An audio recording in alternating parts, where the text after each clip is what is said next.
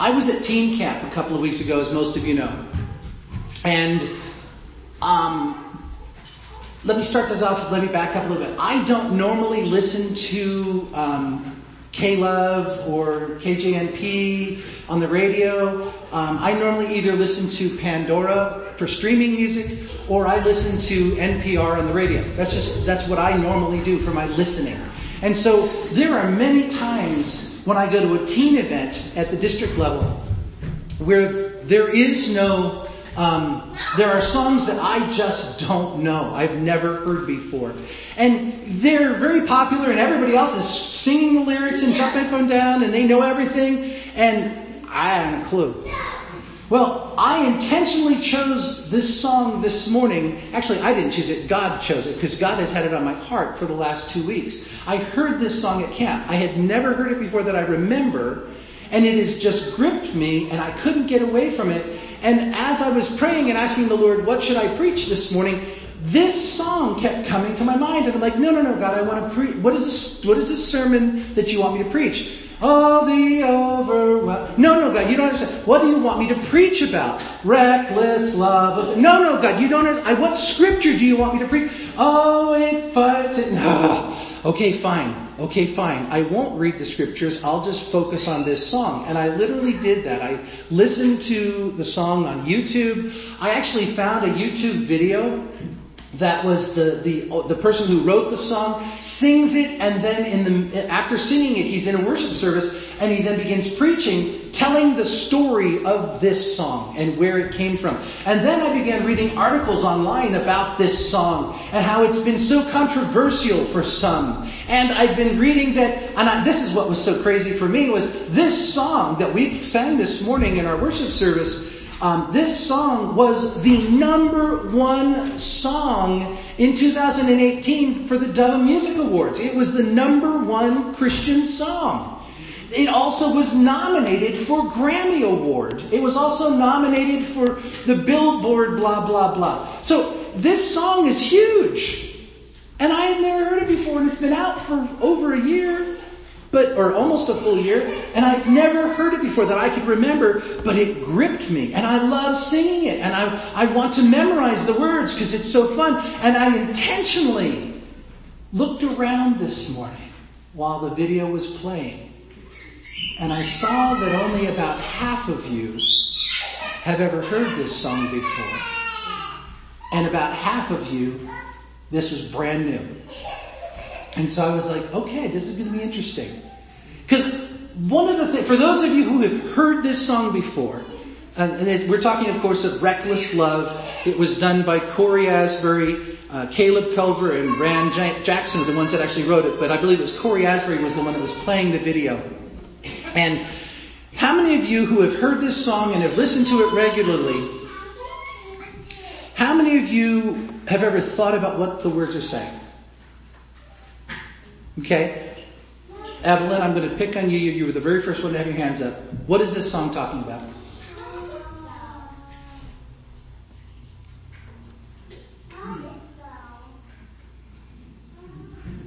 It doesn't matter as long as he loves you. It doesn't matter? It doesn't matter. He will kick down everything, even if it's the deepest lie that you believe about yourself. I'm worth nothing.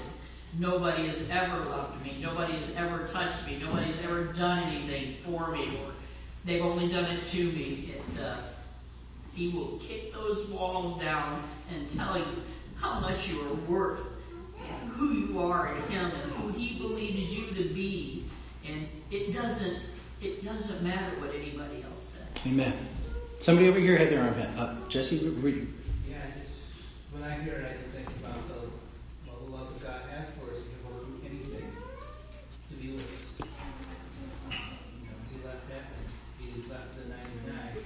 He left what in our minds we would see as more important, because a single sheep we think is nothing compared to the 99. You're risking the whole 99 and going after the one. Mm-hmm. Yet that's how valuable. There's the expression that if we were the only person that ever sinned, Jesus would still go to the cross just for you. That's a powerful statement. If you were the only person who had ever sinned, Jesus would still go to the cross just for you. Someone else who has loved this song. Go ahead. I agree with the lyrics of the song and what the last speaker said. I would question the definition of reckless. Okay. I would question the definition of reckless because I don't see God as being reckless. Okay. The definition of reckless is of a person or their actions without thinking or caring about the consequences of an action. Perfect. Hold that thought. I'll give you your $5 after the sermon. That's a couple points down in my sermon notes. I told you this song is big in Western culture. It was the biggest song in the Christian world last year.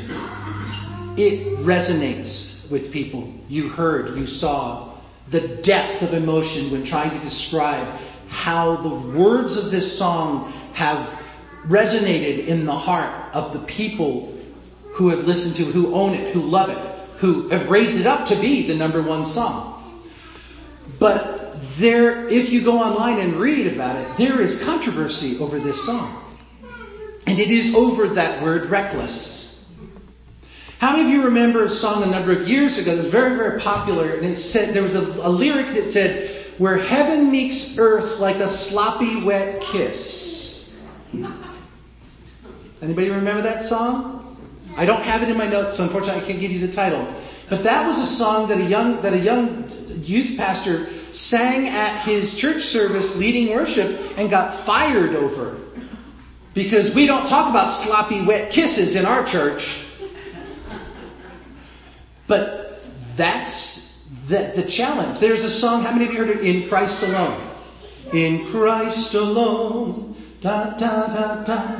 There's a part in there that has caused great controversy. There are some churches that have changed the lyric in order to be able to still sing it in their sanctuaries, and there are others who have banned that song from use in their worship services. And this song, "Reckless Love," the one that's been resonating with me all the last 2 weeks, the one that has just spoken to me in volumes, the one that raises up great emotion within me, as I was thinking about this and praying about it, I was thinking, Lord, before I introduce this to my congregation, I need to make sure that this is theologically sound. Why? Because of that very word, reckless. See, one of the things that you never have to think about, one of the things you never have to worry about, is the spiritual formation of other people. See, unless you're a parent, or unless maybe God has gifted you with that ability, you don't ever worry about anybody else's spiritual walk but your own. Okay? You read for yourself, you pray, you read the Bible, you go to fellowships, you worship, sometimes individually, sometimes corporately, but it's always about your walk with God and your intentionality about your relationship with God. But as a pastor, I have a responsibility not only for myself, but for the flock, if you will. I am an under-shepherd of the great shepherd. It is my job not only to make sure that the bills are paid properly, not only to make sure that we have a good time in our worship services and that people are hearing the Word of God, but I have to make sure that what is proclaimed in this space as we gather for corporate worship is indeed theologically sound, orthodox, right according to what the Scriptures say. And sometimes, and our youth and the teacher last year, we went through this. She gave the youth and their teacher gave me a list of songs that they wanted us to sing here in the service, and I had to go through them lyric by lyric by lyric, and then I went back and I helped them to understand why these songs were good and these songs weren't good, because it's important that you evaluate what you're listening to and what you're singing, not just because it makes you feel good, not just because it has a snappy beat or some really cool lyrics, but is it theologically sound? Are you really saying what it needs to say? Does it jive with what we read in the Scriptures? And so as a pastor, it's my job to make sure that what comes into this space is appropriate and right. And this word reckless is part of the concern. Not that I have a problem with the song, but what Natalie said was the word reckless has a definition that there's a thoughtlessness or a carelessness about the person doing the action. Well, that means you're ascribing to God that God is thoughtless and careless when God reaches out to woo and draw us. So we're going to get to that in just a second, but I want to look at this theologically. I want to reason this out with you guys. That's why I passed out the lyrics. I want you to get a little bit of the taste of what I have to go through every time somebody says, Pastor, can we sing this song in the church service? Because it's been a long time since we've heard this song. And I'm like, okay, yes, I will. I'll review it. So let's go through this. Verse 1. You've got the paper in front of you. Before I spoke a word, you were singing over me. You have been so good to me. Before I took a breath, you breathed your life in me. You have been so kind to me. And I already thought this through, so I have an answer. But I want to hear from you guys, just off the top of your head, your own walk, where you're at with God right now. Is this verse theologically sound? I'm sorry? Yes. Why? Because it sounds like Isaiah 49. Okay, what is... Let's look at it real quick. Where you held him in palms in hand,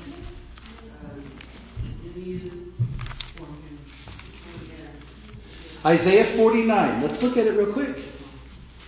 Isaiah 49 has 24 verses, so it's a little bit long, but... Let's see, the first verse says, Listen to me, O islands. Pay attention, you peoples from afar. The Lord called me from the womb, from the body of my mother, He named me. Okay. So there you go. Before I even spoke a word, before I took a breath, God had me in mind. There are other passages. We don't have time to go through every single one of them. But I would agree with you that this is theologically sound at this point. Now, I looked at this idea of before I took a breath, God breathed His life in me, and I was like, what do I think and what do I understand about that? And I don't want to get nitpicky with this, so we're not going to go too deep into that. But think about this. If your theology is that you do not become spiritually alive until the Holy Spirit of God enters you because of your profession of faith and your confession of your sin and your repenting of your sin, how can the breath of life come into me before I breathe my first breath? And that goes to me to Ephesians chapter 1. Let's look at Ephesians chapter 1.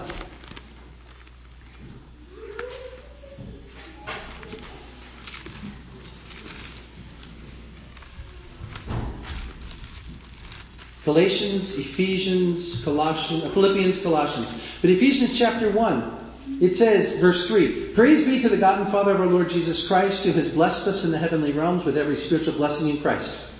For He chose us in Him before the creation of the world to be holy and blameless in His sight. In love He predestined us to be adopted as His sons through Jesus Christ, in accordance with the pleasure of His will, the praise of His glorious grace, which He has freely given us in the one He loves. In Him we have redemption through His blood. And it goes on and talks. But that thought right there from Paul, He chose us in Him before the creation of the world to be holy and blameless. And so in my mind, what I'm hearing this say is that when the author of this song says, You breathed your life in me even before I took a breath, it was this idea that God already had me in mind. God had already foreordained that I was going to be a child of God's. That God wanted me to be in relationship. Even before I took my first breath, while I was being knitted in the womb, God already had a plan of wooing and drawing me. Because see, one of the things that we understand as Wesleyan Arminian Christians is that there's this theological term called prevenient grace. Prevenient grace literally means you can't come to God unless God draws you. It's not you. It's God that does the wooing. You never, in and of yourself, will ever say, you know what, today I think I'm going to start serving God. That's not in you. But as God starts saying, I desire you, will you join me? I would like relationship with you. Will you come to me? I can go back in my own life. I don't have time this morning. I can go back in my own life and point to specific times where I can tell you without question, down to the second, when God was drawing me, wooing me, calling me towards God's self. It's called prevenient grace. And again, that's what verse 1 here is talking about. The idea that even before the foundation of the world, before I took a breath, before I was ever formed, God was already planning and drawing and wanting and desiring me to be in relationship with God.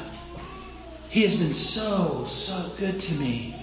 He has been so, so kind to me. Because if He knew what I was going to end up like in my own selfishness and carnal nature and desires to do my own thing, and if he knew all the horror and pain I would be causing other humans because of my own selfishness, why would He desire me? I don't know, but it goes back to what our sister Evelyn was saying earlier. It doesn't matter what it is.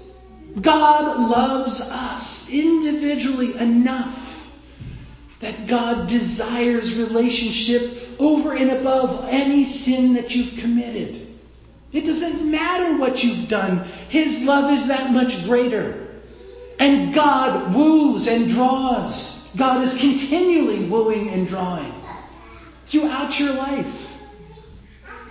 Now, let's move on to the chorus. Oh, the overwhelming, never-ending... Well, let's actually leave that one. Let's go to verse 2, because I don't want to get into the reckless thing yet. Verse 2. When I was your foe, still your love fought for me. You have been so, so good to me. When I felt no worth, you paid it all for me. You have been so, so kind to me. Two thoughts there. When I was in rebellion against God, God's love still drew me, still desired, still fought for me. Is that theologically correct? While you were yet sinners, Christ died for you. While we were yet sinners, Christ died for us. When I felt no worth, you paid it all for me. Is that theologically correct? Is that jive with what Scripture says? Prodigal son. Say that loudly. The prodigal son. Luke chapter 15, the story of the prodigal son. God willingly, openly welcoming back the one who has been in open rebellion against the Father with open arms and throwing a party at the event.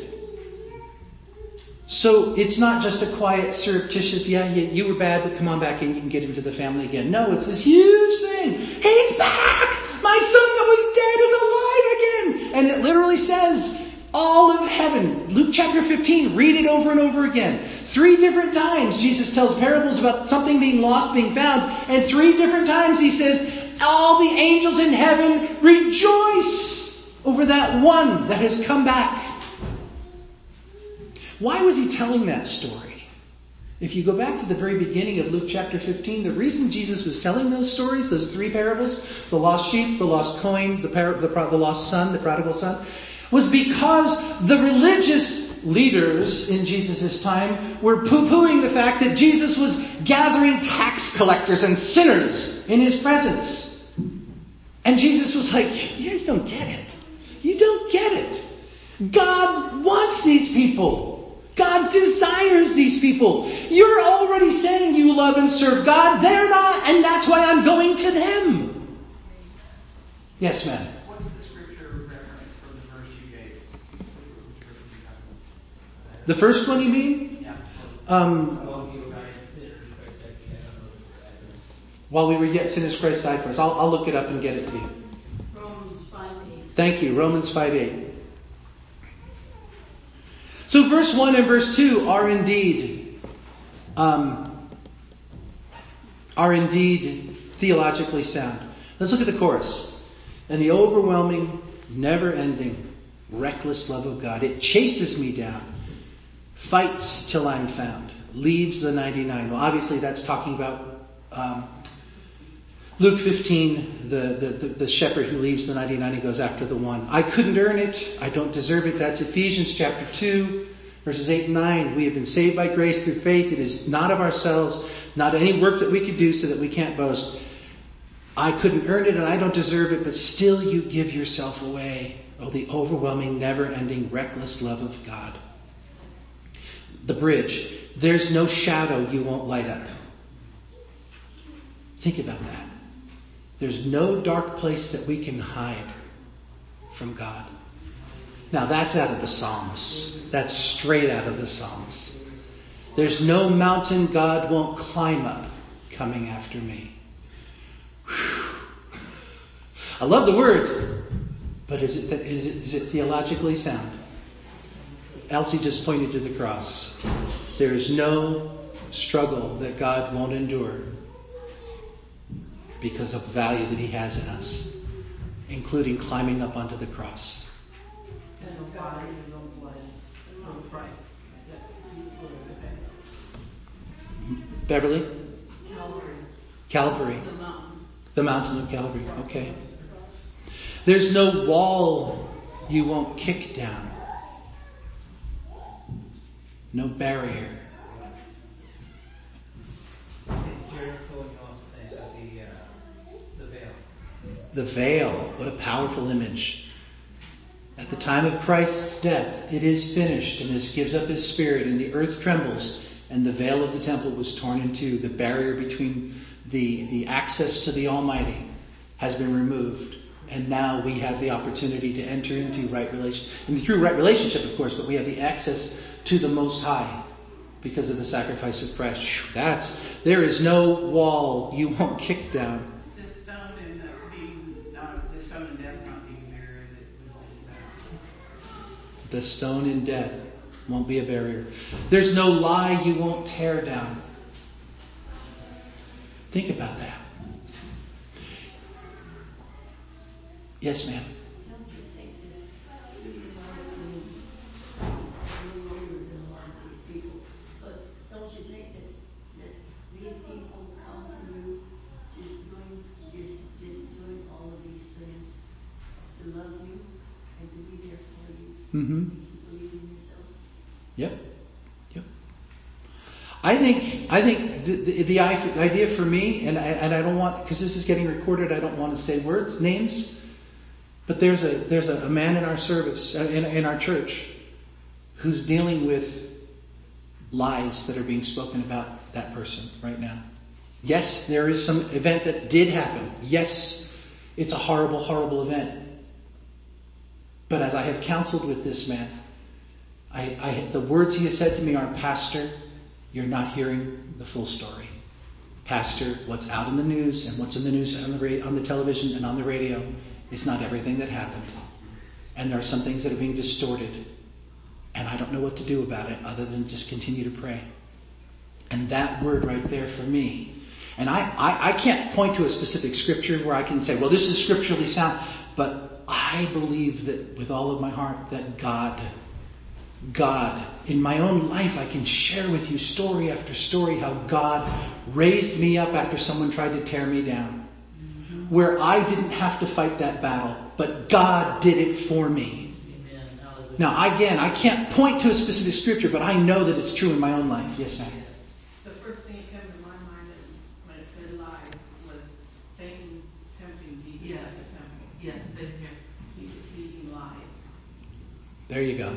And the Word of God trumped every lie that the enemy has tried. And that for me was what the enemy speaks into my mind. Hallelujah. Well, Jesus also said, I am the way, the truth, and the life. No man comes to me except through the Father. It's also the lie of getting to heaven through some other means other than Christ, by works, etc., being a good person. No lie you won't tear down. Okay. So when someone is being trapped in the lie of some false teaching, Correct. God will break through and draw them through that into the truth. Okay, powerful thought. So, verse 1, verse 2, and the bridge are all theologically sound. Now we just look at this chorus with that really nasty word. Oh, the overwhelming, never-ending, reckless love of God. It is overwhelming, definitely. The love of God. It knocks me on my tail end sometimes, just pondering it. Just almost literally being slain in the Spirit almost, with the overwhelmingness of God's presence and His love. Never ending, We already talked about this morning. The Word of God clearly says He will never leave you. He will never forsake you. But is it reckless? Is it careless? From our opinion, it is. From our point of view, our vantage point. I mean, God's strategic in what He's doing. But from our vantage point, we want to do any of these things because there's too much risk involved. But from God's vantage point, He's already got it taken care of. So, I mean, it's a little out of the context of where he's coming from with the song, where he's got, a scriptural fact, and then he's got where he's coming from, scriptural fact, where he's coming from, through so many of these verses. And I'm just saying, from our vantage point, leaving 99 is reckless just for the one. Right? I'm risking losing more than that by going after the one. It's reckless. Mm-hmm. So, I don't know, that's just kind of what I see. I see his vantage point as opposed to the scriptural vantage point. Okay. The world's view. Right.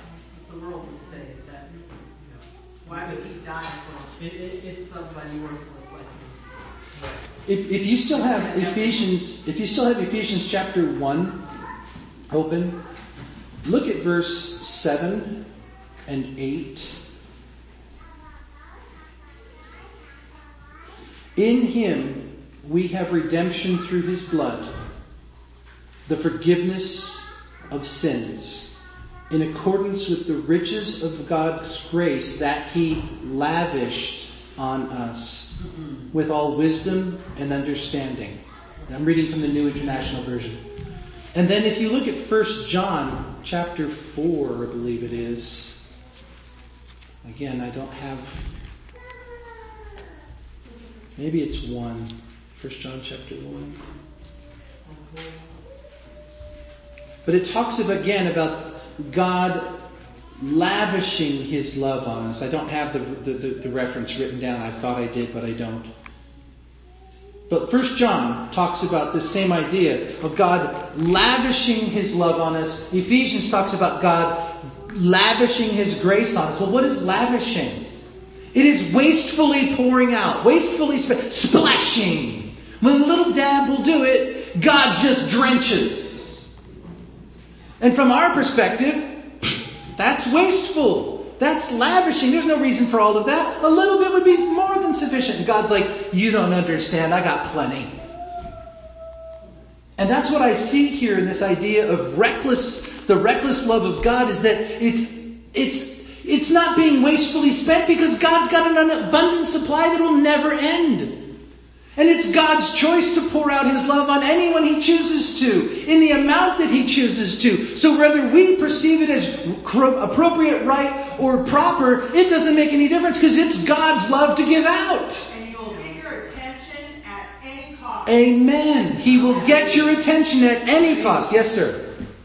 I think that God, He's balanced in the same way that He shows justice and mercy with the same hand. But I think that when I think of the reckless and like this idea of not having thought or not having care, I think He was reckless towards the negative perspective. It says we're healed by His stripes, and I don't think He cared about the stripes. It says that they put a thorn crown on Him, and I don't think He thought twice about the thorn sticking in His head. I think He loves us enough to not care about what it's going to cost Him, and He loves us enough to not think about the pain that you have to go. Amen. Amen. Yes, sir. Can I sing one of my favorite songs? Yes, you can. If your dad says it's okay, you can.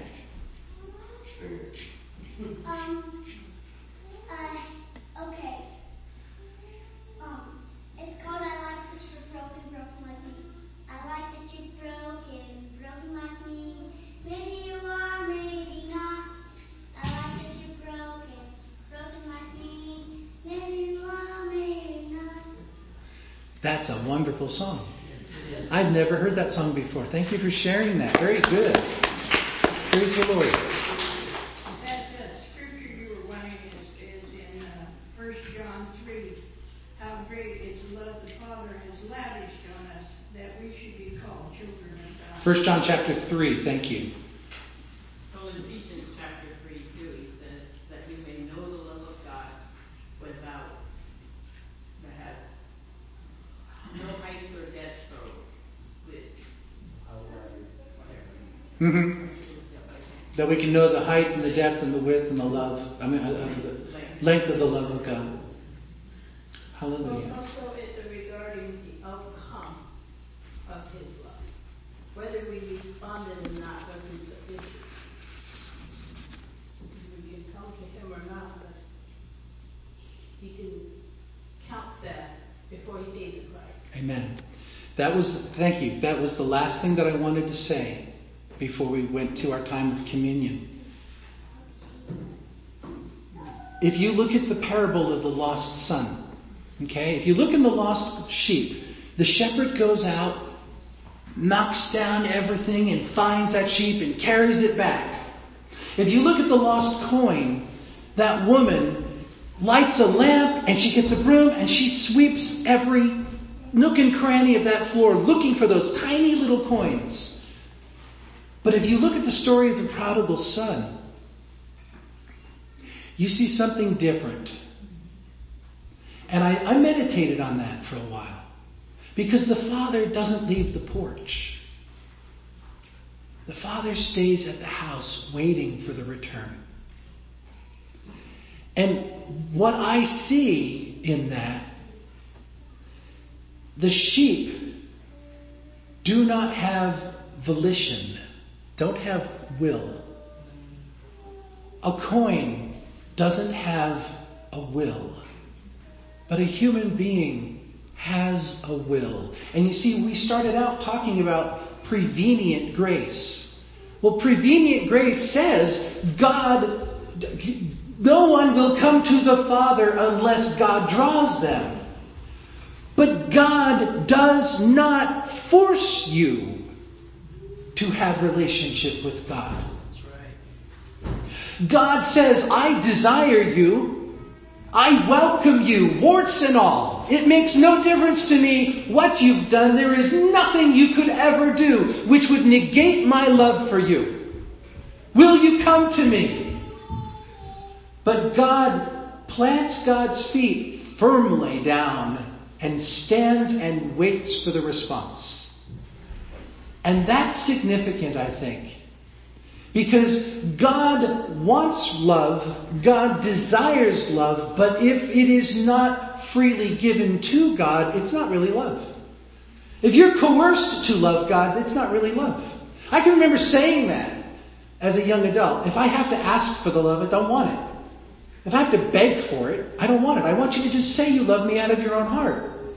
And I sense that that's a reality that God, in this story with the prodigal son, He's there willing, and any moment that son is willing to come back, He's ready to welcome him back into relationship, regardless of how much pain he caused him, regardless of how fierce the rejection was. He says, I still am here to welcome you back.